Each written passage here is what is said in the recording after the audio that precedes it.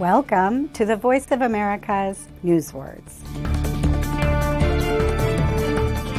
A series of powerful earthquakes rocked a crowded area of southern Turkey and northern Syria in early February. Catastrophe. Thousands of buildings collapsed. Workers in some areas searched for weeks to rescue victims from the wreckage. Estimates are that at least 50,000 people died and hundreds of thousands more were injured in the catastrophe. A catastrophe is a sudden event that results in extreme damage to complete destruction. It is an exceptionally severe disaster.